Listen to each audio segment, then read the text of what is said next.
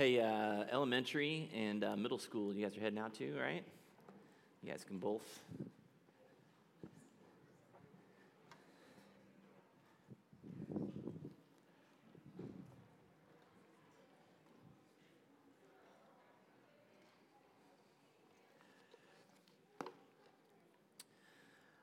All right.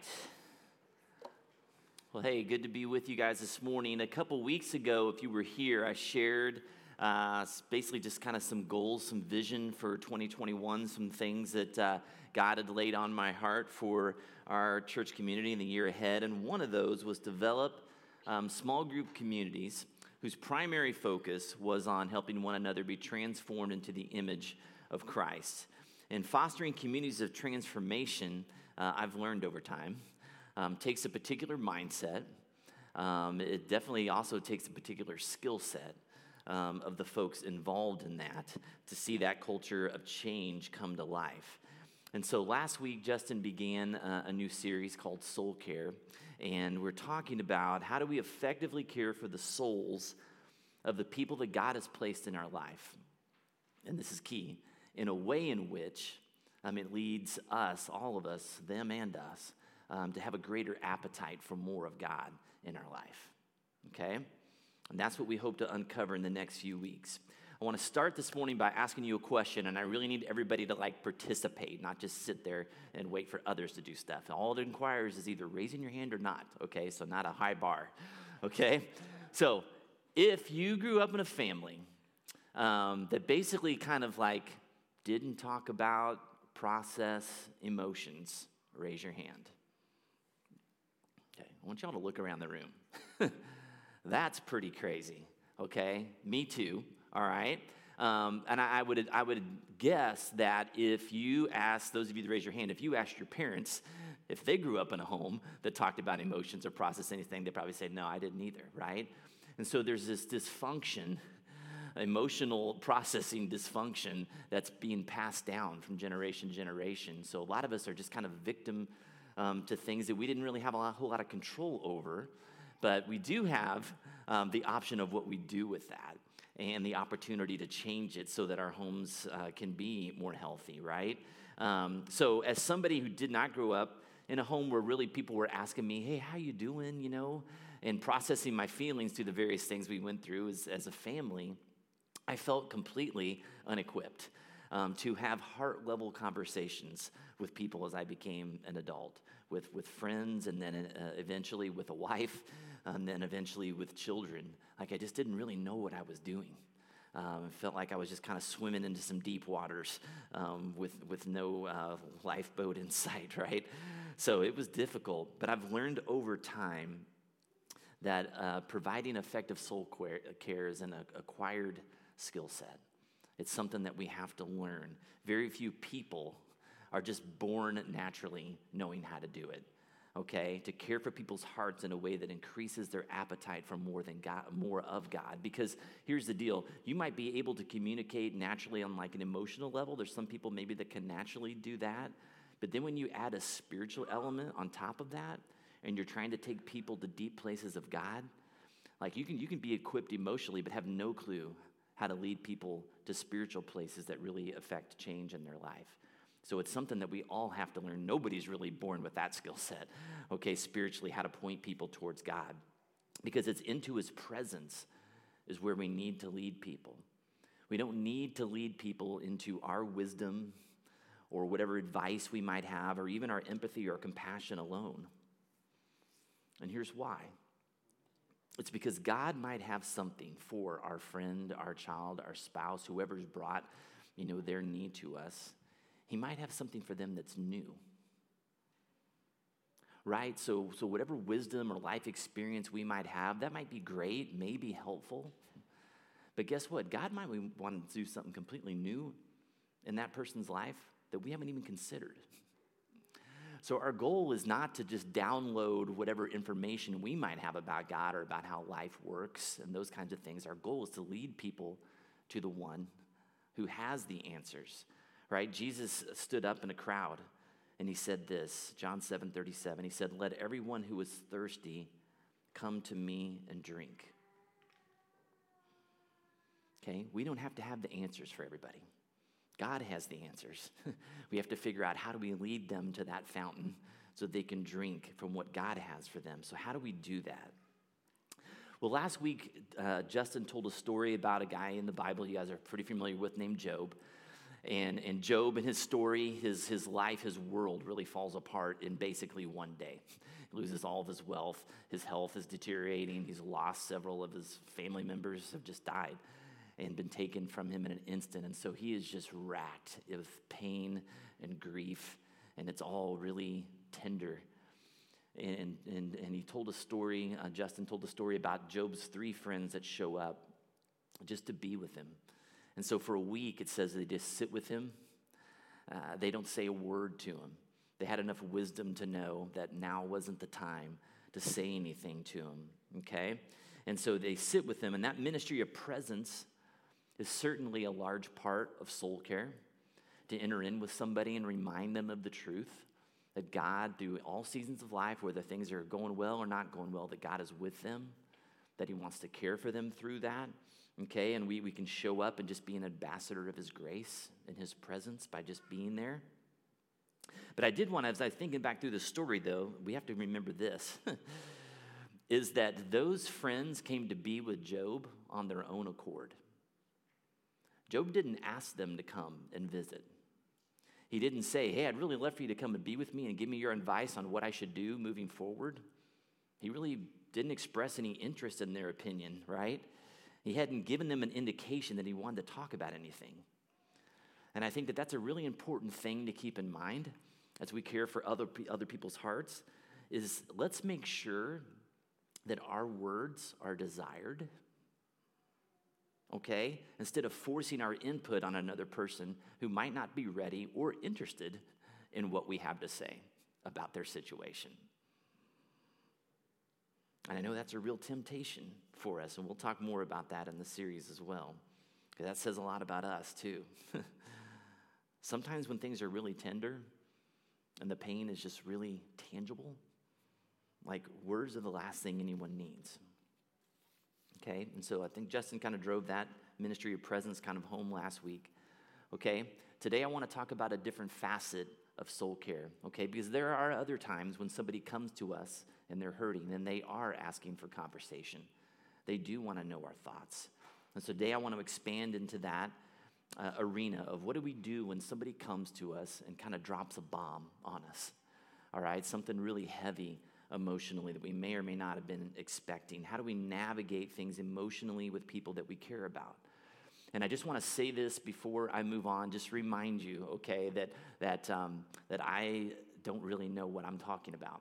And you're like, I already know that, Bob. Like, that's every week, right? But in this area of emotions, okay, I am a learner, all right? And really only in the last maybe 7 or 8 years have I learned a ton about this and began trying to make some changes. But like we've talked about in the past year, some of those ruts of how we deal with things are pretty strong, and it's difficult to make some new ruts and to dive in vulnerable ways with people. So I'm coming to you today as a learner. This series, I'm here soaking it in, trying to be better, because here's the thing, is that I do want to be better,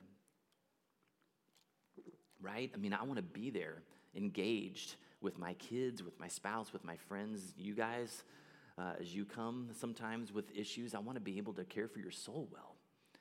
And so humbly, I'm here before you today saying, man, I want to get better, and I'm trying to learn. So I'm just going to share with you a few things that I've picked up, okay?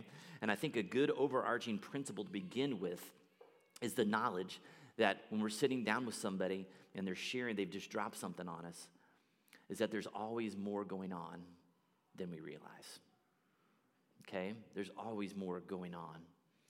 When our friends share something with us, they may only be sharing just the tip of the iceberg. And beneath the surface, there's this whole foundation, this unseen iceberg under the waterline that's fueling that pain.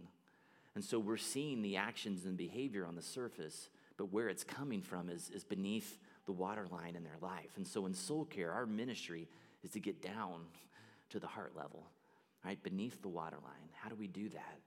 I want you to open your Bibles, if you could, to Matthew chapter 6. It's page 880.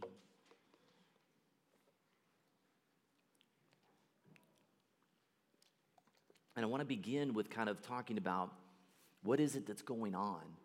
When somebody is kind of coming and sharing something, there's something going on there, and where's it coming from? So we're going to look at verse 19 in chapter 6 of Matthew. Jesus says this, "Do not store up for yourselves treasures on earth, where moths and vermin destroy, where thieves break in and steal, but store up for yourselves treasures in heaven, where moths and vermin do not destroy, and where thieves do not break in and steal. For where your treasure is, there your heart will be also." So a really critical question when we enter in is trying to discern where is this person's heart?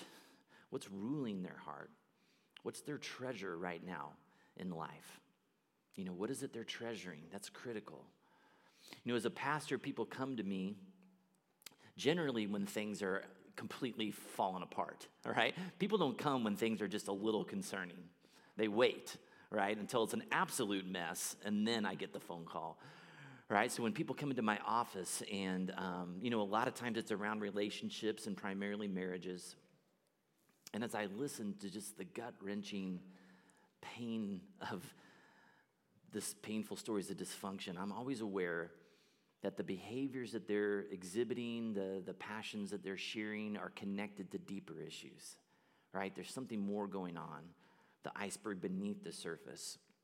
And pastor and author Paul David Tripp says 3 things about that Matthew 6 passage that we just looked at. So we're going to put these up on the slide for you. One is this: everyone seeks some kind of treasure. Every one of us are treasure hunters in some way, okay? Secondly, your treasure will control your heart. Whatever it is you treasure will control your heart. And third, what controls your heart will control your behavior. Okay? So I want to get some reactions from you guys here real quick. How have you seen that to be true in your life?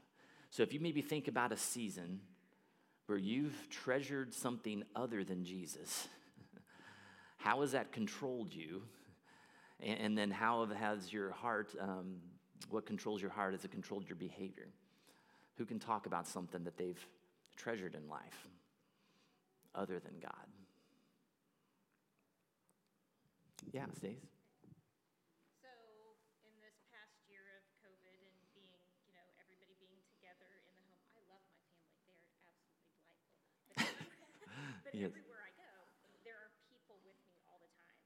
And the treasure I've been seeking is solitude, peace and quiet, any way that I can just get away. And so sometimes at the end of the day, the treasure I'm seeking has eluded me, as it often does. And so I end the day at my home with my heart making my behavior be like, I don't have a word for that. But You know what I mean? Yes. Yes. So her treasure, what she really wants is just be alone, right? Time by herself, all right? And so that treasure, and when she doesn't get it, then her behaviors become, grumpy or whatever that looks like. I don't want to read into what your life might look like at home, Stacy, but all right. But thank you for sharing. That's great. What else? What else have you treasured in life other than God? Yeah. My career Your career. as a teacher. Okay. Yeah. And it's easy to, it's always been easy to make it seem, like to justify it because it's a civil service career. Mm-hmm. And it is what I consider to be my mission field. Yeah. But it's highly based on performance. Mm-hmm. And so that constant, I guess controlling my behavior is just that constant need to feel like I have to always perform. And if I don't feel like I'm performing how I should, I react Yeah. negatively. Yeah.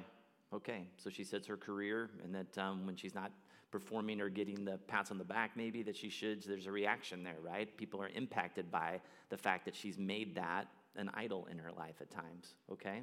Anybody else? One more?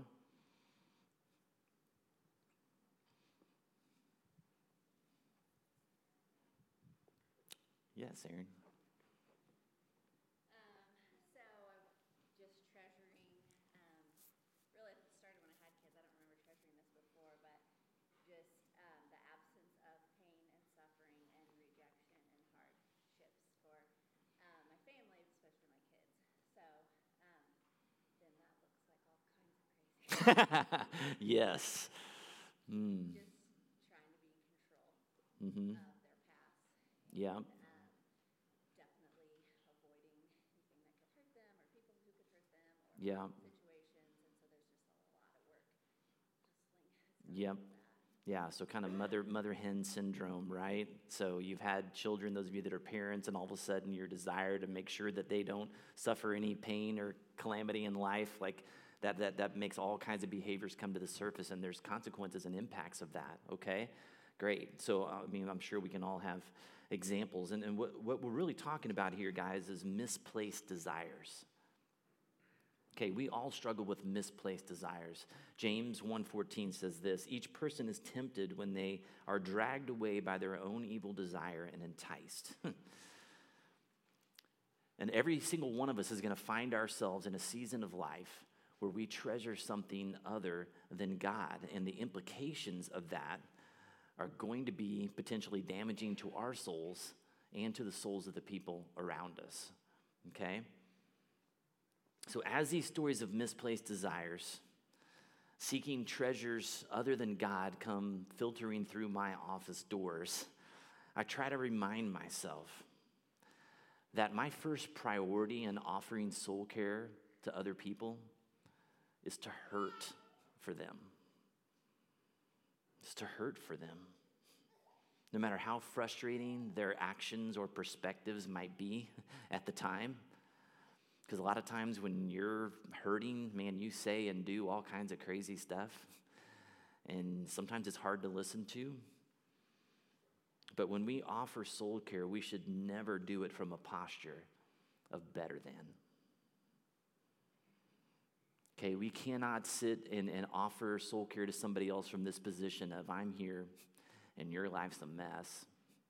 And I could never do or think or say or be the person that you're being right now.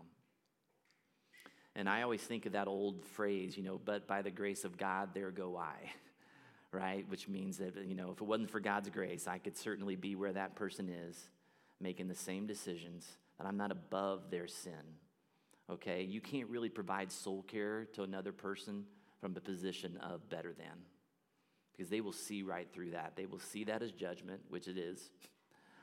And they will understand that it's not a safe place. And so we've got to connect with compassion, okay, just for the fact that they're hurting and lost, and it's not who they want to be. And I was writing this, one scene came to mind from Scripture, from Jesus' life. It's when he's coming to Jerusalem, and he's on the edge of town, and he's getting ready to go in, for what he knows is going to be the last week of his life. And it says that he stops, and he looks at Jerusalem, and he just weeps. Because these people, even though they'd heard the message, they'd seen the miracles, their treasure was something else other than what he was offering. Whether that was changed circumstances or better job or easier path or more power, prestige, whatever it was, whatever their other treasure was, had caused them to miss Jesus. And the truth of their lostness just weighed on Jesus' heart. Because that's not who he created them to be. And we need to feel the pain of misplaced hopes in our brothers and sisters. And I would venture so far as to say, if you can't conjure up some kind of compassion or hurt for your brother or sister, you probably need to just step out for a while. Because whatever's going to come out of your mouth is probably not going to be super helpful if you don't have some compassion for them, if you're not hurting for them a little bit. So just a little warning there. Okay? When providing soul care to a friend who has placed their hopes in something other than God, my greatest desire as somebody offering that care is to rekindle their heart, their passion for Christ. Okay? To rekindle their passion for Christ, their love for Christ, more than it is for their marriage, relationship, or whatever they came in the door, whatever the problem was, to be fixed. Okay? The goal of soul care is to rekindle their love for Christ, not to fix their problems. Usually when people find themselves in those these places, what's happened to them along the way, which you'll discern pretty quickly as you hear them talking, is that somehow they've gotten a warped view of the gospel. Somewhere along the way, they've been deceived in some way, and they've just gotten a warped view of who God is, who they are, and who the other people are that are involved in this situation with them, okay? So I try to remind people of 3 fundamental truths. I put them up on the screen. One is this: other people aren't the enemy. Satan is. Even though it really seems like your spouse is the enemy right now, that's not who the enemy is. And so you've got to call that lie what it is, or else you're not going to have the heart and posture with another person if it happens to be a relational situation. Secondly, you are not your mistakes. You're a redeemed and loved child of God. Okay, so you're not a horrible person. God loves you. He knew this is where you were going to be, that this is something you're going to be dealing with. He's not surprised you're there. He's not appalled by your behavior. He knew this was coming when he offered you his forgiveness. And thirdly, I think this is really important. God is not disappointed with you. He's disappointed for you. Why? Because you are putting up walls that keep you from receiving the love he'd like to give you. Right? So we assume when we're in these dark places and we're hurting, or maybe we've offended other people, we get filled with this guilt and shame and remorse. And maybe our heart is just hard, and it builds up these walls that keep us from receiving the grace and the love that God would love for us to be experiencing in that time. And so God is just disappointed for us. He's sad for us because we're not receiving that from him. Just leave that up there for a second. Any thoughts that jump out at you as you look at those things? What are you like, yeah, I need to remember that. Anything resonate with you?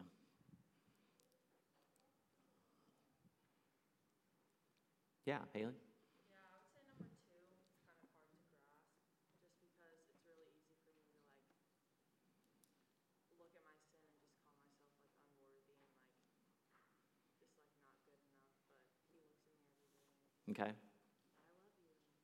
Yeah. It's hard to see ourselves outside of our mistakes, right? Especially when we've hurt other people. Yeah. Yeah, Justin?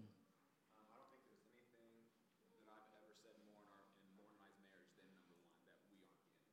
And that's been the most revolutionary thing that I've ever learned, is that when we're in a place of disagreement or whatever, that to stop and remind ourselves, she's not the one I'm fighting against. She's on my team. We're on the Yeah. same side. Yeah. And it's kind of cool, a whole ton of years of stress and everything, and you realize she's on my side. Yeah. Yeah, that's key. Good. Yeah, Randy? My thoughts on this are unconditional love, the unconditional love that God gives me every day, and forgiveness that is given to me through salvation. And how dare I be disappointed in myself and not forgive myself when I am forgiven? And how dare I not forgive you, because the gift is given to me? Mm-hmm. Yeah. I'm not God. How dare I not love myself when I'm so loved? Yeah, that's great. That's good. Good stuff. Okay. So these are 3 things that I kind of try to remind people of right away. And I think that we have to address these kind of foundational truths early on in the process, because if we don't, guys, we can give all kinds of advice. But if people have a warped image of themselves and others and God, it's going to be very hard for them to take that advice and do anything with it. We have to reorient ourselves to the truth first. What is the truth? We have to be reminded of it, and then we have to begin living in that, okay? So God is in the business of transforming us, and he can and will use our sin and our repentance to help shape us. So after I listen to my friend, strive to allow my heart to be broken for them, no matter how frustrating their actions may be, as I shared. Ask them some questions to try to get beneath the surface, beneath the waterline of what's really going on. And then remind them some foundational truths, which I just shared. Then I usually ask this critical question, okay? Do you want God more than you want your circumstances to change? Do you want God more than you want your circumstances to change? Because honestly, folks, most people just want the pain to go away. Honestly. When broken people come through my doors, they just want life to just not be so difficult right now. And they haven't even really thought about, do I really want God? And here's the thing, this is why this is such a critical question. It's because I can guarantee people that if you seek God, you will find him, right? That's scriptural, right? You will seek me and find me when you seek me with all your heart. Jeremiah, right? 29. Okay, so that's a promise. I can guarantee them that. What I can't guarantee them is that you can, if you come and do all the right things, counseling, confessing your sin, asking for forgiveness from somebody else, you can do all those right things. I can't guarantee you that your circumstances are going to change, that the pain's going to go away. Because that involves a whole lot of people and maybe situations that that person can't control, right? All you can control is you. So we try to focus on, guys, just the focus has to be on knowing God more. It can't be on the end result being that your marriage is fixed. Because I can't guarantee you that's going to happen. And if that's what you put your chips in and then that doesn't happen, well, then where does that leave you with God? Right? Is he just a genie in the bottle, and if I just do all the right things, life will turn out okay? Right? The treasure is him. Okay, so we have to, I've got to come to a place like that with somebody, or else really soul care is probably not going to work. All right? Just like those of you that are counselors out there, like you have to have some baseline understandings, agreements in order to move on. All right? If people don't want God more than they want their situation to change, it's going to be difficult. Okay? Larry Crabb described this pivotal truth like this. He said, our appetite for God must be stronger than our appetite to avoid pain.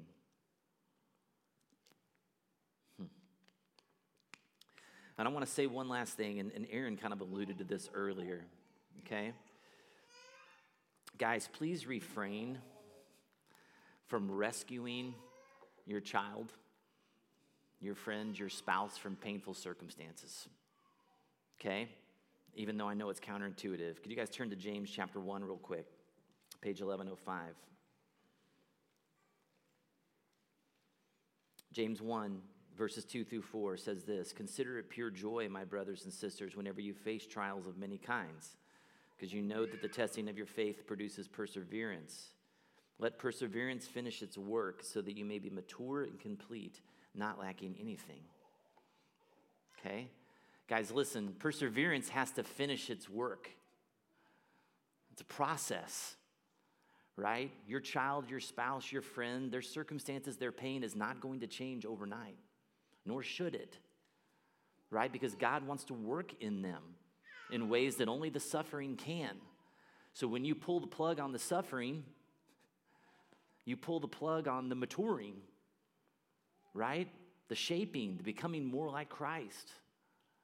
So we've got to be able to come alongside and help that person, whether it's a child, friends, whoever it is, they've got to learn to lean into God themselves. Not you do it for them, not you rescue them from it, okay? So finally, I want to talk about vision, okay? Vision. So in the context of soul care, right? There comes a time in Jesus' story, in each one of the Gospels, you'll see what they called in seminary kind of a hinge verse, okay, where the story turns and Jesus starts heading towards Jerusalem to die, okay? And usually there's kind of a key verse where Jesus says to his disciples, hey, I have to go to Jerusalem and die, and here's why, okay? And it was always just extremely difficult for the disciples to hear. They didn't want to hear it, couldn't fathom it, okay? But it was very clear that his fate was to die. So I want you to look at John chapter 12. John chapter 12. It's page 980, 980, verse 23. It says, Jesus replied, the hour has come for the Son of Man to be glorified. Very truly I tell you, unless a kernel of wheat falls to the ground and dies, it remains only a single seed, but if it dies, it produces many seeds. Okay, so Jesus is talking about, man, what's on the other side of death? What's the benefit, right? Anyone who loves their life will lose it, while anyone who hates their life in this world will keep it for eternal life. Whoever serves me must follow me, and where I am, my servant also will be. My Father will honor the one who serves me. Now my soul is troubled. And what shall I say? Father, save me from this hour? No, it was for this very reason I came to this hour. Father, glorify your name.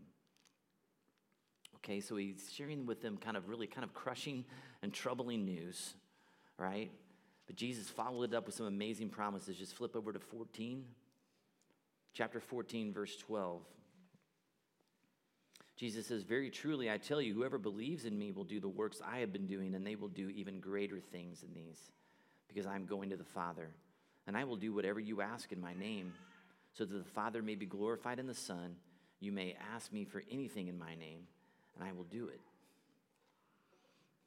Jesus says, you will do even greater things, right? So in the midst of kind of the chaos and the disorientation of these things that he's sharing, Jesus reminds them of what's the hope on the other side of the painful things. And guys, whenever I'm in soul care conversations with a friend, okay, I always make sure that in the conversation, or before the conversation ends, I am trying to point them to the hope that's on the other side of the hard work that's ahead in their lives, okay? And that's so key. You got to leave people with some hope of, hey, if you do these things and lean in, there's hope. Not hope that your circumstances are going to change, okay? But hope that you're going to be transformed, all right? So, guys, I don't know if you know this. There are about 70 verses in the Bible where God is referred to as Redeemer. He's the Redeemer. And when I am offering soul care to another person, I remind them of that truth. Redeemer is who God is. It's his nature. So it's what he's going to do. It's what he will do if you follow him. And here's another key thing, okay? Not only if you follow him, but if you offer your circumstances to him and surrender the outcomes. Okay? You've got to surrender the outcomes and just say, God, whatever you want to do with the situation, your will be done. That's a promise. Isaiah 44:22 says this, I have swept away your offenses like a cloud, your sins like the morning mist. Return to me, for I have redeemed you. Acts 3:19 says this, repent then and turn to God so that your sins may be wiped out, the times of refreshing may come from the Lord. So we have to remind people who God is, what his nature is. His nature is to redeem, restore, take broken things and make them new, and what he will do if we lean into that, okay? Guys, if you don't know what to say, one very simple thing to do is just affirm the other person. Just say to them, hey, you know what? I'm really proud of you. I'm really proud of you for being vulnerable, for trusting me with your heart and your story. I know that had to take a lot of courage for you to say that. Man, I'm so proud of you for owning your sin, or maybe for asking for forgiveness and seeking reconciliation.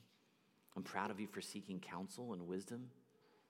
I see Christ in that posture, right? Because a lot of times when that person's hurting and they're not thinking much about themselves, and for you to say, I see Christ in the way that you're doing this, wow, they're like, man, even when I'm kind of a mess, Jesus is still there. He might shine through my junk, right? It takes a lot of courage for someone to trust another person with their heart. Unloading that stuff and then kind of bracing themselves for what the reaction's going to be. Man, maybe we be like Jesus in those moments as we care for them. A couple months ago, guys, I shared a story. This is the last thing I'll share today. Luke chapter 7. If you remember the story, it's about a woman who had had an encounter with Jesus, and Jesus had forgiven her and shown her grace. And in this story, Jesus is sitting down at a dinner table with some religious leaders in town, if you remember this, and she walks into the room. And she takes this huge risk, a very vulnerable moment. She wants to express her gratitude and her thankfulness for what Jesus had done for her. And she gets down, and remember, she weeps and she cries tears onto his feet. She kisses his feet and she pours perfume on his feet. And the people sitting around are appalled at just the inappropriateness of this action, right? But what does Jesus do? Jesus says, do you see this woman? Do you guys see her? Right? He points to her. And he affirms her willingness to be vulnerable, right? And he cares for her soul by recognizing her posture of humility. And guys, when Jesus does that, and probably even before that moment, but especially then, he had a follower for life. She wasn't going anywhere, right? She'd been loved so well. And when we enter in and extend grace and remind people of what's true about them, even in their darkest moments, to be able to say, hey, that's not who you are, that's what you did, but who you are is this person here. And we're going to help get you back there, right? Their desire and their appetite for Jesus grows. And he becomes their treasure once again. And once Jesus becomes somebody's treasure once again, that's when real healing can start to happen. I had an illustration I shared with somebody one time. It's like a statue. You know how those really shiny statues, I think about like the Bean one in Chicago, those metal statues, they get pretty murky and bird crapped on and smudged up over time, fingerprints or whatever. Man, our job as we care for another soul, right? That's not how that statue looked when it was put there, right? It was gleaming and beautiful and polished, right? That's the true nature of the statue, right? But sometimes in life, we get crapped on. We crap on ourselves sometimes, right? We cause our own trouble. And other people come and they have their fingerprints all over us, and life just kind of gets messy. In soul care as Christians, our job is to bring our polishing cloth and to come and restore that person to their original beauty, to make them gleam like the righteous person that Jesus says they are. That's the privilege that we have.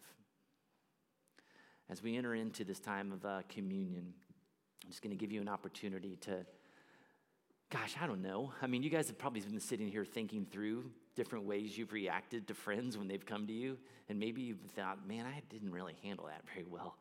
Or maybe somebody didn't handle your heart very well. Or maybe you've been in situations where you're not really sure what you wanted was God more than you just wanted your circumstances to change.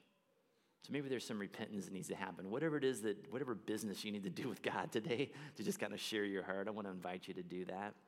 The ushers are going to dismiss you. We take the communion cups. Hey, we're just going to go ahead and take them back to the pews because it kind of gets a little log jam. There's these neat little cup holders in there, right?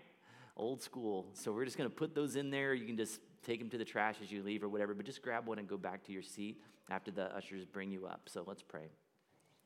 Heavenly Father, we thank you for this time today. We thank you for the unbelievable nature, the gracious, kind, compassionate nature that you have. Even with people who made some, pretty big mistakes, that did some really what we might consider horrible things. Your posture was never better than. You hurt for those folks. Help us to be humble. Help us to lead people to the fountain and not try to be the fountain ourselves. Help us to teach people how to lean into God and what he might have for them in his timing.